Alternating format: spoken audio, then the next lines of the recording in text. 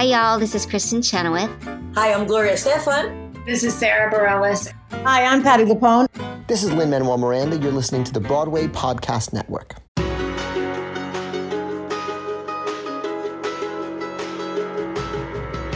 Welcome back to the Theater Podcast, intimate personal conversations with theater's biggest names. This is the continuation of the interview with Alex Brightman. Of course, this is part 2. So if you haven't heard part 1, pause and go back and listen to the previous episode because it'll put all of what you're about to hear into much better context. Please visit me online at ttp.fm, ttp.fm/Patreon to show your support. And now here is part 2.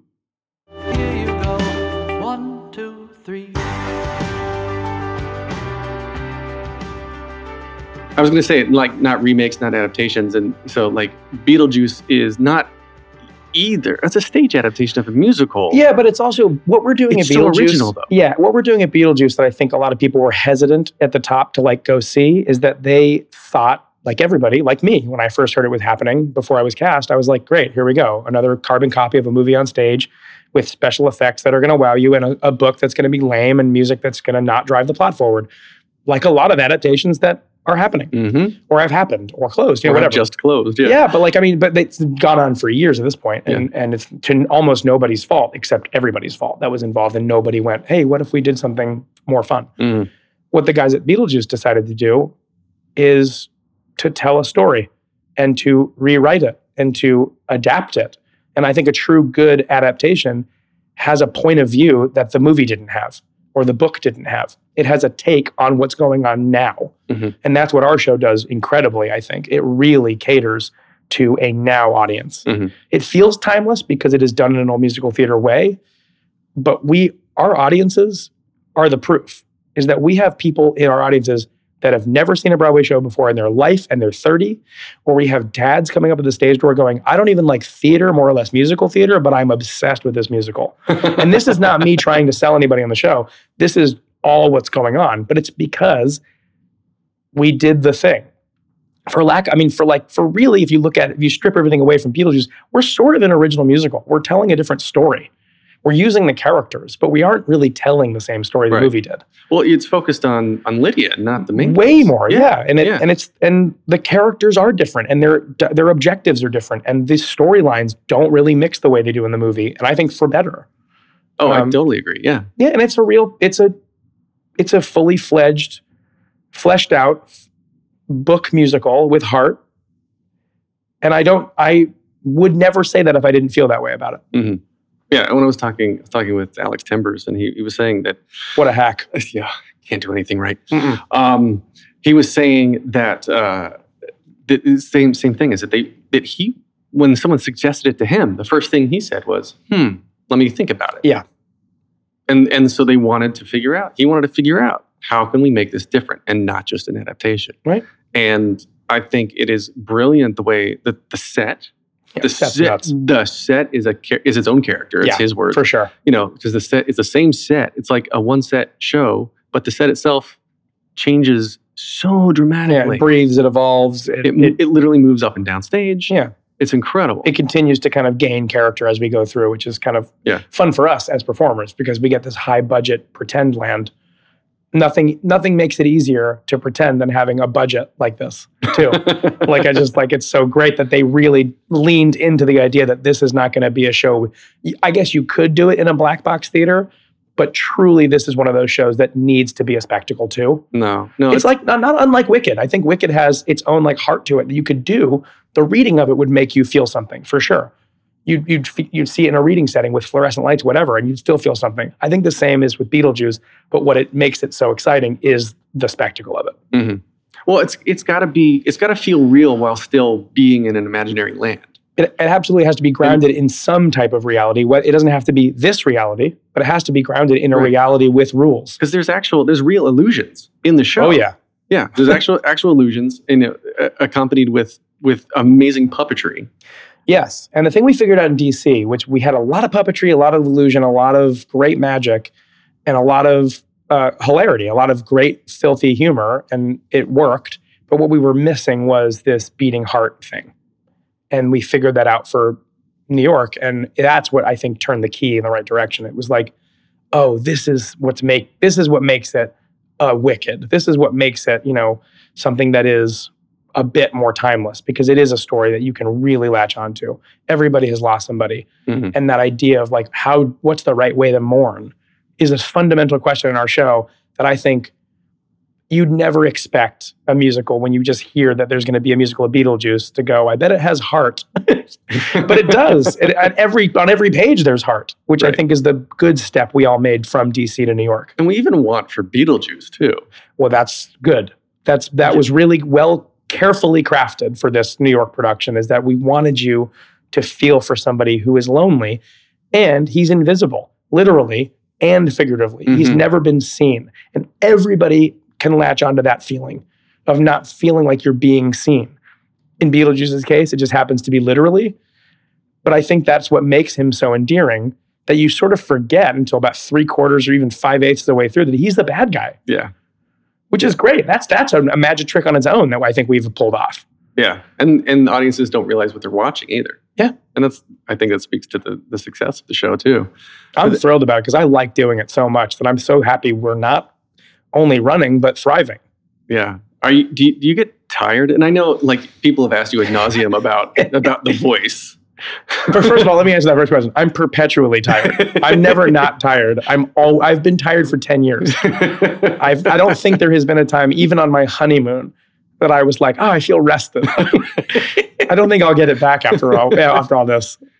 But the voice thing is the least tiring thing I do.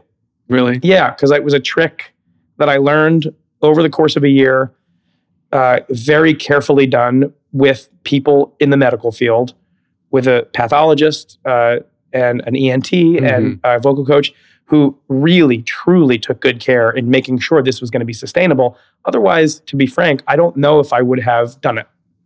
How? Okay, so it took you a year. About a year off and on, yeah. With the doctors. One day, you will leave the show, and the show will continue, and someone will replace you, and even your understudy. Yep. What are they going to do? What are they going to do? How do they do that? It's a much easier, if you think about it for like 2 seconds, it's like a much easier answer than, because the job requirement is not to do this voice.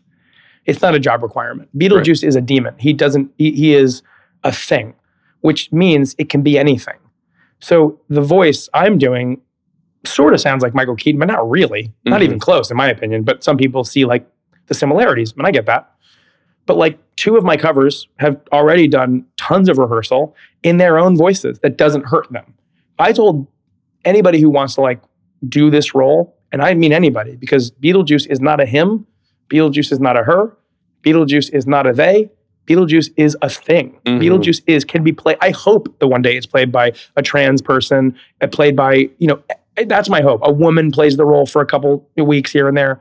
Like, I just think it would be so cool to watch the thing, because Beetlejuice in itself is not human. That'd be incredible. I agree. I think that is what we've shaped it up to be too. There isn't really anything that really says, other than here and there, I'm referenced as a he, but it's because I'm a he. So I think it's a very easy script change to make, and it would be great. But the beauty of it is they can add their own, whatever voice fits them. Yeah. As long as it's a character voice. You can't just be like, hey, what's up? Hey, how's it going on Beetlejuice? Right. I think that would be a little jarring. But I do think that if they add to it, and both my covers have completely different Beetlejuice voices, and they both work. You have 2 covers? 2 covers. Well, one's on stage every night, one is a standby. It's the same standby. His name's Will Blum. He's brilliant. And he stood by for me in School of Rock. Oh, really? Yeah. And he's incredible. And his job is to wait upstairs for me to break. Yeah, I mean, literally that's his job. It's kind of a miraculous, like, Minuteman sort of job that you have to kind of always be ready to go. Picture him upstairs like... I mean, he can't. Yeah. That's why I find it to be so stressful. I was like, I don't know if I could be a standby, because I'd have to always be warming up. Yeah. Like, just in case. And he has gone on. I mean, he went on like mid-show. He's done that. Has it really? What happened? No, not in Beetlejuice, but we did it in School of Rock. Yeah. I mean, you blow out your voice, or because he stayed on longer than I stayed on, I think. I can't remember. But even the other standbys, you just have to kind of be malleable and ready to go. And I think those guys, the standbys and swings, agreed, unsung heroes of a show, because they never know not only when they're going on, but what they're going on for until a minute. They're like handed a costume. Or if they're going to start the show at the same role that they ended in. I mean, that's the other, like, it takes me that long to do the show. If I have to like step into an emotion, I would completely shatter. I wouldn't know how to do that because I'm not a sociopath. I don't know how to just throw on an emotion. That doesn't just happen. Right. So I guess on that note, does the emotion that you have on stage, is that like if you're in a show where you were playing like a horribly depressed character, would that carry on through like off the stage for the whole time you were in the contract? It hasn't for me. I can separate. I don't really do the like Daniel Day-Lewis-y, like I'm in character off in the wings. But I think it's only for this one, especially, it's because I've spent so much time in the character that turning it on and off is super easy for me. Like I feel like, the best way to know that you've done right in a character is that if you woken up out of a nap, you could do it. Right. You don't have to be like, where am I? You can just go into the character and it's a skin that you're wearing. I haven't found in any of the characters that I've done that it's really like affected my life.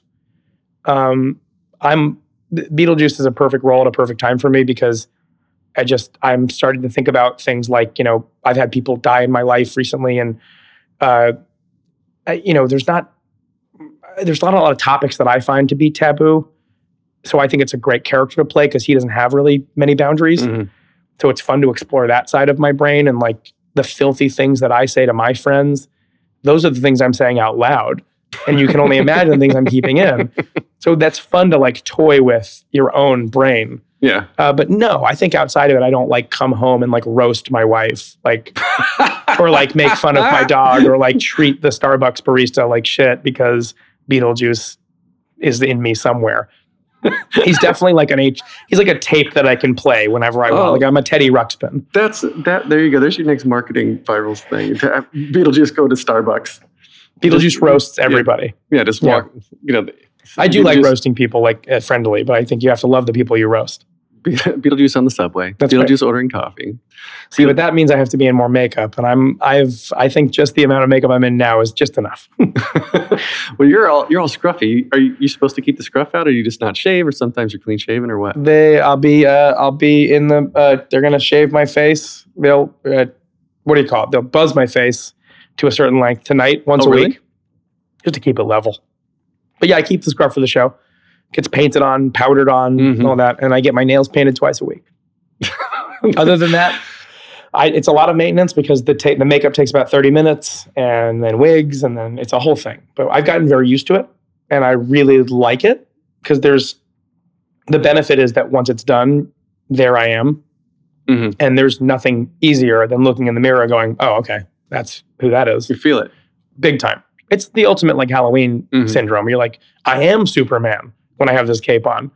I definitely feel like a different thing when I have the suit on and I look in the mirror and I don't look like myself. And I get to complete the look by pulling faces on stage every night. And I don't feel any shame doing it. Like you're like this, you don't comment on the idea. You just live it for 2.5 hours and later you deal with it. Yeah. I imagine you have some people come dressed as Beetlejuice though, don't you? A lot. There's a lot of cosplay. A lot of cosplay. A word I learned from this show. Oh, really? Yep. I'd heard the word. I didn't know what it meant. Tons of people dressing up. Tons of people wearing makeup. There's so much of a following for Beetlejuice in general that what we're thrilled about is that the purists have come see the show because they were like coming to hate it, I think. Or they were just careful or they were anxious and they love it. And not everybody loves every show. I'm sure there are people that are disagreeing with me as I'm saying this. But for the majority, most people have come up to us and were like, I love both. Like they exist in the same world for me, but they're two different things. And I think you guys did a careful job at making sure that the purists loved it. But that's because, and I think Rob McClure said this, and I agree, we were also worried. We wanted to take good care of it because we liked it. That's the thing people don't understand, I think, is that we weren't just like, what role is this? Yeah, okay, I'll do it. We carefully wanted to be in this show and auditioned our asses off to get here. So to ruin it for ourselves is masochistic. Has anybody ever stand at the stage door to tell you negative things? Not on purpose. I know what you mean. There are people that are like, oh, you look skinnier on stage, which is not a compliment. Or, here's the compliment that I would love to never get anymore. And I understand why people say it. They're just saying it wrong. when people say, boy, you just have a natural gift for this, it's not true. So much work has gone into this, and everybody has done so much work to do the thing that we're doing that it may look natural and it may look effortless. But for someone to say, boy, God gave you a gift. I said, if musical theater came naturally to somebody, that person is a crazy person. To go up on stage in a costume and pretend to be somebody for 2.5 hours is not natural by definition. So to say, when people are like, it just comes so effortlessly to you, I go, it doesn't. That discounts the years and hours of like arduous hard work that we put in on and off stage and at home in my bathroom, making faces in the mirror for this, that I know what you mean, but stop saying it. Just say you make it look effortless. Or just, you know what, say good job. Yeah. I take that as a compliment. You don't have to be clever with your compliments. Nobody hates to be liked. If you're doing the thing, if you're liking somebody, you've done it. But there are like, every once in a while, there's like a fan that will be like, I saw you messed up a line tonight. Which is like kind of, it doesn't insult me ever. It's just kind of like oddly kind of cool. I was like, wow, you really pay attention. You've been here a lot. If they've got the script memorized. And part of me just wants to be like, save your money, because like, I want you to make sure that you also live your life. Thank you for coming to see my show 19 times. But the sort of Jewish mother in me also is like, make sure you have enough money to eat as well. But again, thanks for coming. That's fun. And the generational gap I find very interesting. Like you're saying, the purists are probably of a certain age. Yeah. And then all the people who have just now seen the show for the first time have never seen a Broadway musical, or they're finding it on social media, or they like the soundtrack, whatever the case is. Or this is their very first version of Beetlejuice, and the movie comes second for them, which is also kind of fun. Right, which is weird to me. Like I grew up, I was the age of the movie. Yeah, I mean, I think I was in 88. Yeah? Yeah, I think it was. I think it was 88. I was born in 87, so I watched it as a kid, but not when it came out. Right. But yeah, it is weird to be like people's first Beetlejuice, because it's like it's been around for so long. But it's fascinating. That's why I think we're a good adaptation. I just think it's like people don't need to. Someone's like, I don't even want to watch the movie now. I'm like, all right, well, that's your own decision. But like, it's cool that like this satiated you enough as a property that you feel like this is the one you want to hold on to. That means a lot to me. Well, you're standing on your own. Yep, that feels nice. It's the same concept, different story. Yep. Yeah. But it feels nice either way. Right. So shifting gears, TV and film. Yes. You do some of that. Are you doing any at all now? Like, do you take time away from the show to go audition or film things? Now that we've been running for like, I think almost 6 months, around that sounds about right. Mm-hmm. We have something called outs, which is like you get in your contract, which is you can, if you book a movie or a TV show or a guest star on Law & Order SVU, you have outs for a certain amount of days that have to be cleared by the producers, but you can do it. Mm-hmm. And that's nice because we have a lot of our days free, so why not continue trying to work? So I've done a little bit of that. I mean, documentary now came in a nice gap, so got to do that, which was, again, like fantasy camp for comedy actors like myself. Right. But mainly what I do in my off time is I write, and that's become sort of a second part of my career, is that I write plays, books for musicals, and I got really fortunate, and I sold a show to NBC 2 years ago, and developed it over the year, and then never went to pilot. But it was such a fascinating world that I've now sort of joined that world in a very, very low amateurish way currently. But the benefit is I got to meet all these great people that are involved in that world. Mm-hmm. And now every fall, right this moment, going out to pitch shows to hopefully get a pilot on the air. And that's been a blast. And my wife and I will write together every once in a while, which is super fun. And my writing partner, Drew Gasparini, and I write musicals together, one of which just did its first workshop with Second Stage and Universal Theatrical, which was an adaptation of a novel and a movie called It's Kind of a Funny Story, which is the other Ned Vizzini property. So like the Be More Chill guy wrote this really, really, really heartfelt, funny, bracing account, and semi-autobiographical. He sort of fictionalized the account that he really lived through of him checking himself into a mental institution for 5 days because he was thinking about killing himself. The great thing about this musical is that it's really pertinent. It's like there are a lot of kids that need to hear the message of this musical that we wrote, which is it's all right to be not all right, that you don't have to use that as a criteria to leave. Like life can be overwhelming, but it's not a reason to leave. It's a reason to live. Like overwhelming is part of life. It's part of the life thing. Just because you feel wrong doesn't mean you shouldn't live. So that's just like big part of this musical. And unfortunately, Ned Vizzini ended up committing suicide. That's like the really tragic irony of the thing is that this is a very pro-life.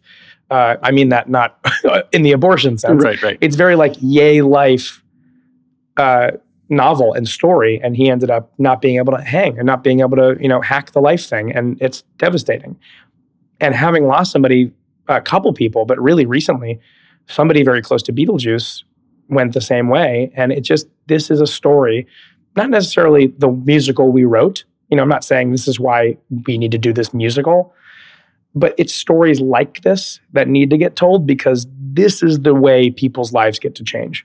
If someone sees or hears this musical, they get to go, you know what, maybe life is not as bad as I think it is. And if it is as bad as I think it is, there are ways to get help. I think we're just on the cusp of like finding what I'm going to say, for lack of a better word, that are important musicals. And I don't say like it's important because it means something. It's important because it's something that not a lot of people talk about. Beetlejuice discusses death a lot. And a lot of people find that subject to be taboo with their kids, with where did grandma go? The big question, right? And we don't think about that a lot. But our musical, Beetlejuice, allows you to go, wasn't that fun? But also, now that we experienced it, why don't we talk about it? That's happened with our musical. And now with it's kind of a funny story, as a writer, it's really fulfilling to see people watch it, have an emotional response, and also go, this reminded me of my son when he was going through mental trauma, or this reminded me of me when I was feeling like I wasn't going to be able to make it. So I think just that alone, this workshop was any indicator. I think it's a musical that people are going to want to see. We're really making big strides to make it authentic so it doesn't feel that like depression and anxiety is this whimsical thing that you can get over. Certainly not the point. It doesn't go away. And that's a big part of our show. That is a big message of our show. It's a big thing. But I do think it's going to be great. I'm a little biased because I wrote it, but I do think that it is going to be something that people are going to want to see. It's something I'd want to see on stage. And it'll take time. It's not one of those things that needs to rush anywhere. I think good musicals don't need to, just because it's good, don't put it up, let it work. Let it go up when it needs to go up. Yeah. So I was reading that you're writing 2 original musicals. So that's one of them. Do you have another one? Yeah. I mean, we're writing. So Drew and I wrote a musical. The first thing we ever wrote was called Make Me Bad. And it was this musical about a serial killer that I believe truly, by the way, was ahead of its time. And I'm saying that with no irony. I think that it was just hard to read, hard to listen to, hard to watch. It got produced. And it sold out. It sold out and extended at the Bloomington Playwrights Project. And it is a gritty telling, a totally original story of a girl who, a woman in her 30s who has lived in Montana, hasn't done a lot with her life, and is taking care of her mom. That's sort of her job. And has not done anything for herself. And she works at a diner and she meets a guy that changes her life. Except we know as an audience that this guy is a serial killer. And they genuinely fall in love with each other. Except the fact that she doesn't know anything about him. Right. And you kind of watch those events play out and it becomes this sort of no winking at this genre at all. A very true thriller horror musical with real danger. The first 5 minutes of it take place in complete darkness and you're just listening to 2 guys that have been trapped. Wow. So we're trying to get that off the ground somewhere. Like, it's just a thing that was like, it isn't all that commercial. It's like, you don't want to bring your family of 4 to the murder musical. So there's that.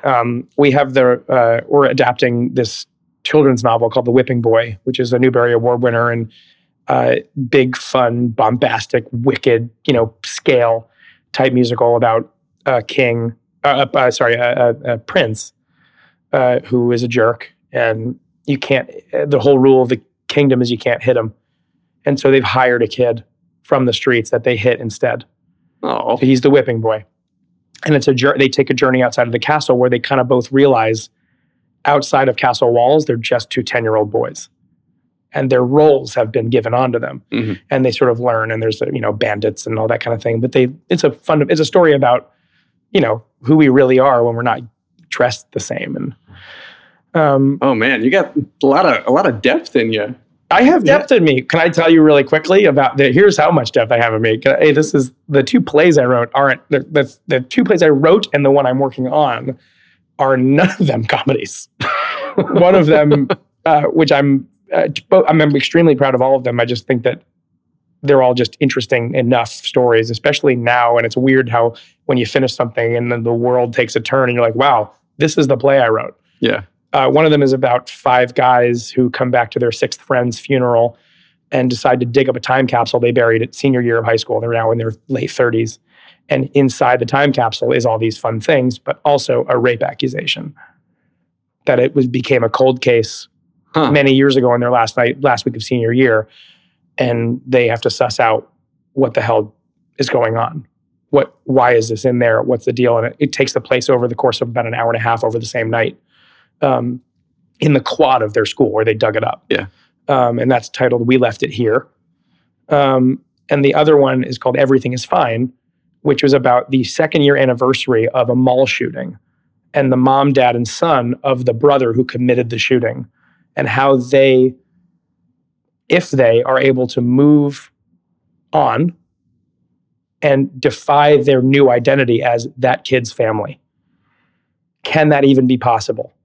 This younger brother is now applying for colleges with the same last name as the kid who is now synonymous with murder. Right. And I just found it fascinating, the idea that we always interview the families of the victims. We never sort of see the other side of it. And maybe rightly so, but I thought it was a fascinating idea to just see how you could possibly defy an identity you never asked for and that you spent your whole life cultivating one identity. And in seconds, now you're not, Alan, you're that guy's friend. Mm-hmm. And I thought that was just a subject that hadn't been discussed. There was a play that just opened, I think, at the Roundabout Underground that sort of discusses a similar topic, which is, I can't remember what it was called.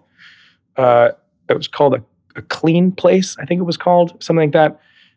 But I'm glad these things are happening. And then the third one, again, not a comedy, and also not a musical. It's called Slow Children, and it's about a middle school.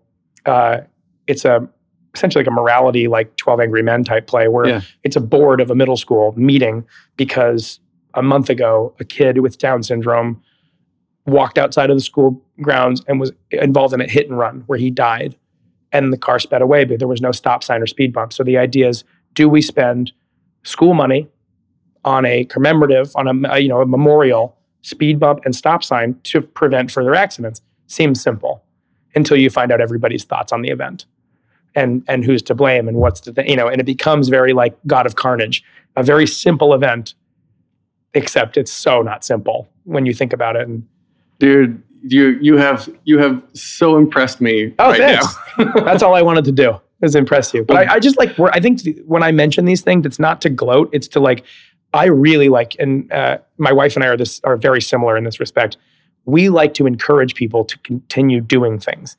Like when you're bored, write. When you're bored, read. When you're bored, don't just sit on your couch going, I'm bored.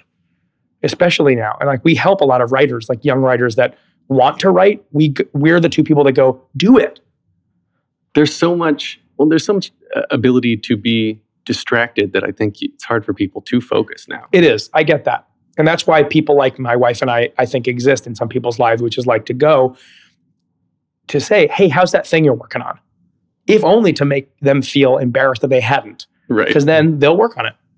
Nothing like shaming your friends. Dude, yeah. I'm so good at accountability with my friends. When I always say, don't tell me you're writing something unless you are. Because if you're not, I will check in on you with it. Oh, dude, I'm like, if I say I'm going to do something, I'm going to do it. If I tell you I will help you, I will help you. Rob McClure is writing a novel, and it's this really cool thing. And I'm not going to, just for the sake of, I don't know how much he wants to put out there what it is. It's just very cool, and it's fantasy, and it's based on something. It's adjacent world of something, and I'm thrilled about it. And when he told me the idea, I was like, you have to do that. I mean, the idea is so good. And throughout the course of like going to DC with Beetlejuice and rehearsing it, he always saw me on breaks writing. And he said, this is his words, he's like, I started doing that. And then I would also come in and be like, where's that thing you're writing? I want to read it. I want to read more. Right. And so by virtue of that, he's like knee deep in writing it. And I'm so excited to read the whole thing. I'm so excited for everyone to read the thing. And it couldn't be more Rob McClure. If you know Rob McClure, the property he's dealing with couldn't be more up his alley. I like leaving you in the dust a little bit with that because the mystery, and now I've said it on a podcast, so now Rob has to finish it. Ultimate accountability. All right. Well, we have to get you to your show tonight. So I forgot I had a show. We're going to get you to wrap up here. So there's 3 standard questions I ask everybody to end the episodes. The first one is, what motivates you? Money. No. No. Done. What motivates me is the people that haven't seen the thing I've done yet. So I owe it to them to be as good as the thing they were told about. Next question then. What advice would you give to your younger self and younger people now starting out down a similar path that is different from don't decorate your dressing room? Yep. Don't think about Broadway. A lot of people ask, how do I get to Broadway? And that is an unanswerable question. It's different paths. It's different people. My thing, it's the most cliche thing you're going to hear over the course of your career. But I'm telling you this literally, live in the moment. The thing you're doing right now, remember that you're doing it. If you're doing a show that is a weekend long, 2 performances over Saturday and Sunday, don't think about the next show you're going to do. Think about the show you're in. Make eye contact with the performers you're doing it with. Otherwise, when you get to a certain age and you are on Broadway, hopefully, with any luck, you will forget all the things that brought you there. I wish I knew more of that. I started doing it pretty early, but I wish I did it even earlier. So really, truly, like live in the moment. And I don't say that as an aspirational quote or an encouraging quote. Actually live in the moment. Okay, so then the final question. If you could only see one show for the rest of your life, but you can see it as many times as The Who's Tommy.